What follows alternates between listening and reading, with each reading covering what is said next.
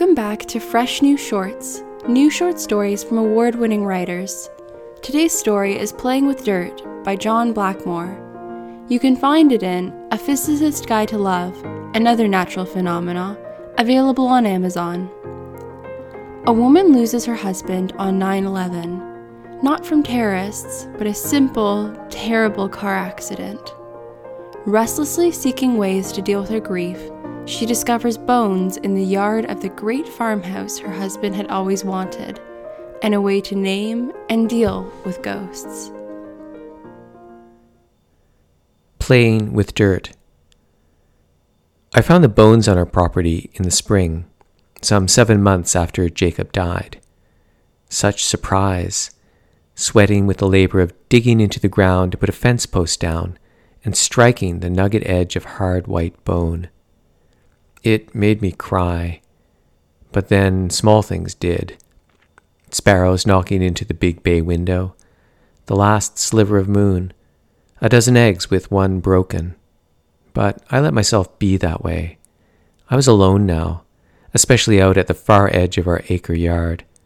The morning shadows from the farmhouse. Jacob had wanted it so badly, as long as a skyscraper to reach me. That first day I picked lightly about the narrow hole punched into the soil by the fence poster. You see, I didn't play in dirt as a girl. I didn't make mud pies or send paper boats down storm sewer streams. When I was a mother, I told myself, if we had had the children we dreamed of filling Jacob's 3-story farmhouse, I would make sure they played with dirt. They would have dirt under their nails, in between toes, ground into clothes so it would never come out. Whole brown bathtubs full of children, splashing and singing, their little pink bodies always bearing one smudge of earth, like the lipstick trace of a kiss. It was 2 days of dainty picking with garden tools, the small 3-clawed rake, the thin, long weeder, to pry out another bone. Finally I brought out the spade, kneeling down and kneading shovelfuls of dirt. I placed the bones in a laundry basket, and at the end of each day I spread them out on a blue tarp like scattered pieces from a broken jet. That's when the idea lit within me. Perhaps if I found them all, they might connect. Perhaps in a sympathetic way, it would influence the finding of Jacob's body. The flood of tiredness at the end of such a dirty day, stripping off in the mudroom and up the stairs to the bathroom, and leaning with one hand on the shower wall, watching my silty remains swirl down the drain, leaving the lights off so I wouldn't see myself drying, hardly needing a glass of wine to sleep me, even in the persistent moans of Jacob's farmhouse, a sound like the noises dogs make when they dream. I'd pretty much say with guaranteed certainty they're sheep. Lambs, actually, Agatha Clontarf said. She was in a catcher's crouch near the scatter of bones, blades of light cutting through the barn's gap-toothed walls and roof. I thought so, I said, but I knew you'd be the expert. Agatha, she called herself Aggie, owned Beef and Blooms in town, a barely 10-minute broken-down pickup ride from the farmhouse. Her father had been a butcher, her mother a florist. Aggie was their only child. Red, white, and blue carnations, $5 a bunch, stood in display buckets. A stand-up refrigerator held curly bird nests of scarlet ground beef. A name like Agatha Clontarf doomed me to a life without a man, she'd once told me. She called herself Aggie to soften the blow. You've cleaned these up, Aggie said. She was looking at the scimitar curve of a rib. It was smooth and dry, the odor of earth scrubbed off with lemon soap and hot water. She clucked her tongue at the layout of bones. Aggie's hair was bunched in pigtails, at odds with the rest of her. She wasn't much older than me, perhaps midway through her 30s, but she was born to be 45. Like young nuns who take the secret vow of middle age and don't change until they shake off their chalk dust and ascend bodily to heaven. "Where'd you find them?" she asked. "Out beyond the house. I was digging posts marked the yard." "How did they die?" "I'd have to look at the legs and the heads. We could tell if they were butchered or killed by an animal." I nodded. "What's this?" Aggie asked. I followed her eye to one of the bones.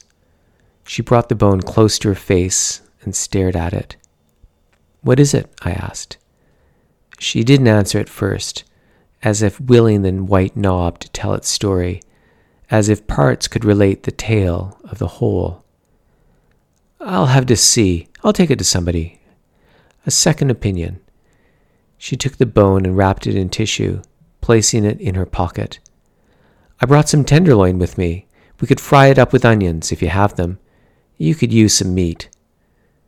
In Aggie's world, a good steak or fresh-cut flowers could cure everything. They were onions from Mexico. The kitchen cradled the sound of fat crackling in a pan. "So, what's your plan with the bones?" Aggie asked. She cut her fillet thin, beautiful pink middle slices framed in seared charcoal. "No plan," I said, the lie uneasy in my mouth. "Just something to occupy my time." "It's a good thing to be busy. I worry for you out here. You could have a new career in a museum." I nodded to be polite. I doubted I could be surrounded by the flotsam of so much death. But then, perhaps there was a comfort in the finality, the knowing, the certainty that death had occurred. I still had Jacob's clothes in his closet, in his bureau, as if he might show up some day, toweling off his hair from his time in the river, looking for a dry shirt and a pair of Levi's. Aggie helped me clean the plates. "Are these special onions?" Aggie asked. She tossed one of the onions up and down like a baseball. "Not that I know. Onions affect me awful, but when you cut them, you didn't cry."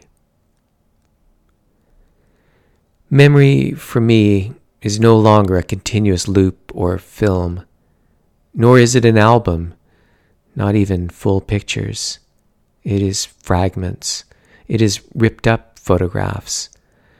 Through this past winter, the first one I spent alone in what is really Jacob's house, I often sat out on the porch wrapped in the candy stripes of a king-size Hudson's Bay blanket. I stared at the blistering clarity of sun on snow and tried to repair the memories, put them back together, stitch things, mend, watching my breath disappear. Jacob died on September 11th, but it isn't what people think. It was just after 9 o'clock in the morning. I was watching the second airplane, the UA flight from Boston, crash into the South Tower. I was so close to the television I could touch it. My fingers stretched out to staunch the terrible burning holes in the buildings. I heard the knock on the door, but I didn't want to leave the television, as if taking my fingers off the screen might let the fire spiral out of control.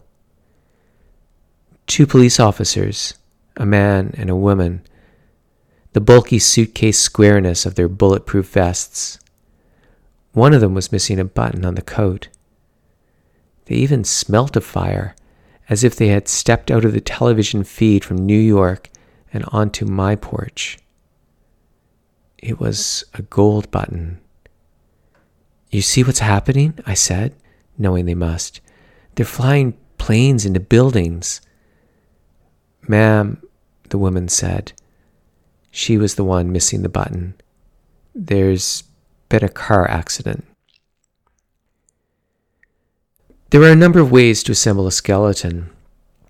You can glue it. You can drill holes into the bones and bolt them.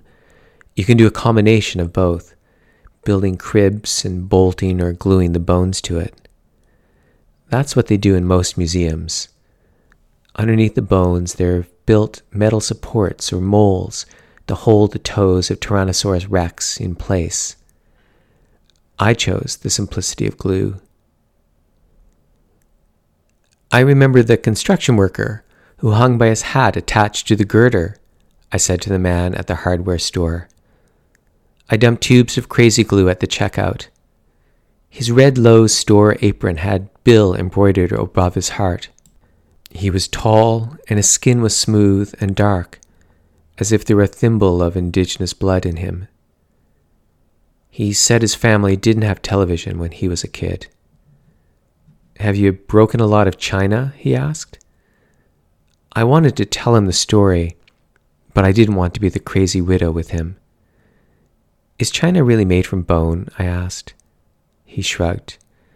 We use paper plates down at the fire hall. We burn them after. You're a fireman. He looked at me, and then he got it with a sudden flash. Are you a friend of Aggie's from Beef and Blooms? He asked. I nodded. Did you find a bone? I found lots of bones, I said. I'm gluing them together. His dark face paled. He pulled me away from the counter into the small alcove where they sold batteries and flashlights. You are gluing them together? Let go of me. He let go. I backed away from him. Yes, I'm gluing them together. It's a stupid thing, I know, but I have to report it, he said. Report? I angered easily now, as easily as I cried. I'm gluing together a dead sheep, I said. Aggie didn't tell you? Tell me what? That bone she showed me was a baby's. They never found Jacob or his car. Plunging as it did off the bank and into the deep, fast waters of the Wapiti River. Divers backflopped from their anchored boat into the current, their bright lights swallowed up by the hungry, dark water. One nearly drowned in the first week. How could you not find a car, I asked them. My God, how could you not find a car? In the fervor of the moment, people combed the banks for some hopeful sign. Perhaps he got out. Such are the strands we cling to. But eventually they lost heart. Dogs in search and rescue missions become depressed and won't eat if they search for too long without finding any survivors. In Manhattan, the canine team masters had to hide in the rubble to raise their dogs' spirits, giving them the joy of finding someone, licking the face of someone who lived. I walked the Wapiti banks until early December. I was no longer looking for Jacob or his car. I was looking for a sign, some message in the baby talk of water. The police hadn't finalized charges against the driver who made Jacob swerve into the river. He had been in Jacob's lane, passing on a blind rise. Lawyers called our farmhouse offering me justice, a trust fund for the children. We didn't have any, I said. But you will, they countered. I had no answer to that, not wanting to engage them, because I knew they'd try and perhaps succeed in convincing me that the children I might still have would somehow be Jacob's. My last day by the river in December, Santa drove by in the pickup, like the one that caused the accident. I waved from the gully and he called out, "Ho, ho, ho." He had a full gun rack ready to blast errant reindeer. The next morning I stood in the thin, straw-colored sunlight, watching the local Christmas parade run by the KFC. Kids ran along with the fumy flatbed trucks and hasty floats to catch the blizzard of candy canes. Wintry blue energy popping in the crisp air. "Ho, ho, ho," I said. A boy looked up at me with an anxious, hot chocolate-stained face and asked, "Will Santa really come?" "I didn't want to alarm you," Aggie said.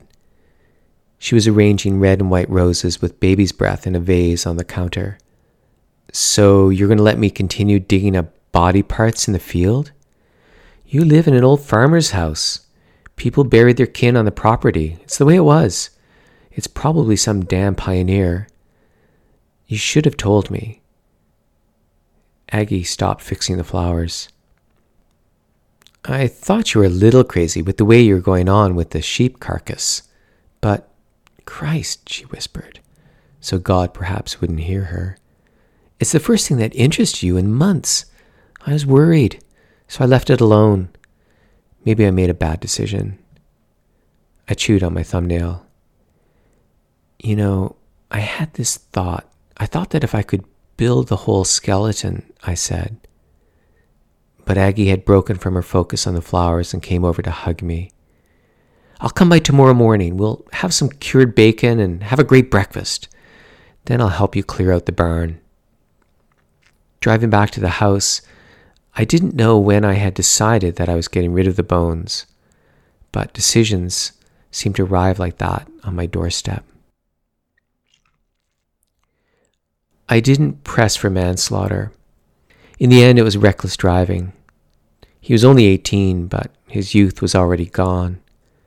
I could see that in the courthouse, the way his eyes were pulled to the ground, unable to lift their sight up from the floor, from the dirt. He never looked at me, and for that I was thankful. I didn't want any words or condolences, as he had already taken my most intimate moments away, as if he somehow knew them all, as if Jacob in his last seconds had transmitted them to this boy, this stupid boy driving too fast on a winding road because he was late for meeting his buddies at Jerry's pool hall. I thought my clemency might coax the river to release Jacob, but December chilled into January and February. Last month, I woke up on the couch to the television news and saw the huge beams of light shooting up from the remains of the World Trade Center, like headlights from the bottom of a lake. Bethany! Beth! I heard Aggie calling from outside the farmhouse. She would have bacon and brown paper. I was out at the edge of the property, staring down into the hole I had dug. Rain had made its edges more jagged than softer. Beth! I clambered into the hole and I hid, holding my knees, leaning against the earth wall. Never had I been such a person for dirt. I rested my head back against the muddy side, staring up into the spring lemon morning sky. The wet earth soaked into my jeans. Jacob was a dirt player, a mud lover, a puddle stomper. He was the one with hard scrabble plans and a wild horse scheme. He was the one to do the work and plant and harvest and feast. I was the one who dreamed, the one who hoped, but never put the seeds in the dirt. A shadow fell into the hole. Jesus, look at you, Aggie said. I didn't look up. Don't you think we should try to find the rest of that baby? Find out who he was, or maybe it was a girl, a little baby girl. Bethany, wouldn't you want to be found? Nobody says the baby was lost. I do. I saw her shadow crouch down. I asked Bill Grimes to come over for breakfast, she said in a conspiratorial tone. He's the fireman. I turned to look up at her. He's down the road looking for you, figuring you went for a walk. He'll be back soon. I thought I could see a white hint of something in the dirt, though perhaps no more than sunlight. They'll never find Jacob, will they? I said. Aggie clucked. The wapiti. I looked back down to the puddle in the center of the hole I dug. The wapiti. As if the strange native name told a story. I sat up and extended my hand so she could pull me out. I straightened my hair and slapped the mud off my pants as we walked back to the house. I better change, I said to Aggie. I stripped out of the muddy clothes in the bathroom and caught a glimpse of my nakedness in the mirror. It startled me at first, but I stopped to look at this woman. Suddenly this other person, not yet 30, I thought. There was a pang deep in my belly, and I put my hand on the white skin. Perhaps Aggie was right about meat. Bill smiled as I came down the stairs, the smell of bacon blooming in the house, the sound of voices talking. Such strange things now. Aggie handed me coffee. "I'm sorry about the other day," Bill said. "I didn't put it all together, and I was on the rescue truck. I'm so sorry." "Bill jumped in," Aggie said, "into that current, into that cold. They tied a rope to his leg and he dove into the river." Bill was silent. It hurt him to lose to rivers or fires or twisting metal, to all the takers of life. Agatha put a hand on his shoulder. "Aggie told me yesterday about the big hole in the back. We should fill it in before a deer or other animal falls in and breaks its leg," he said. I had not thought of the potential cost, the other disasters. He took a step towards me. I was frozen, suddenly afraid of what he might do. He held out a white handkerchief. He wiped a smudge of dirt from my cheek.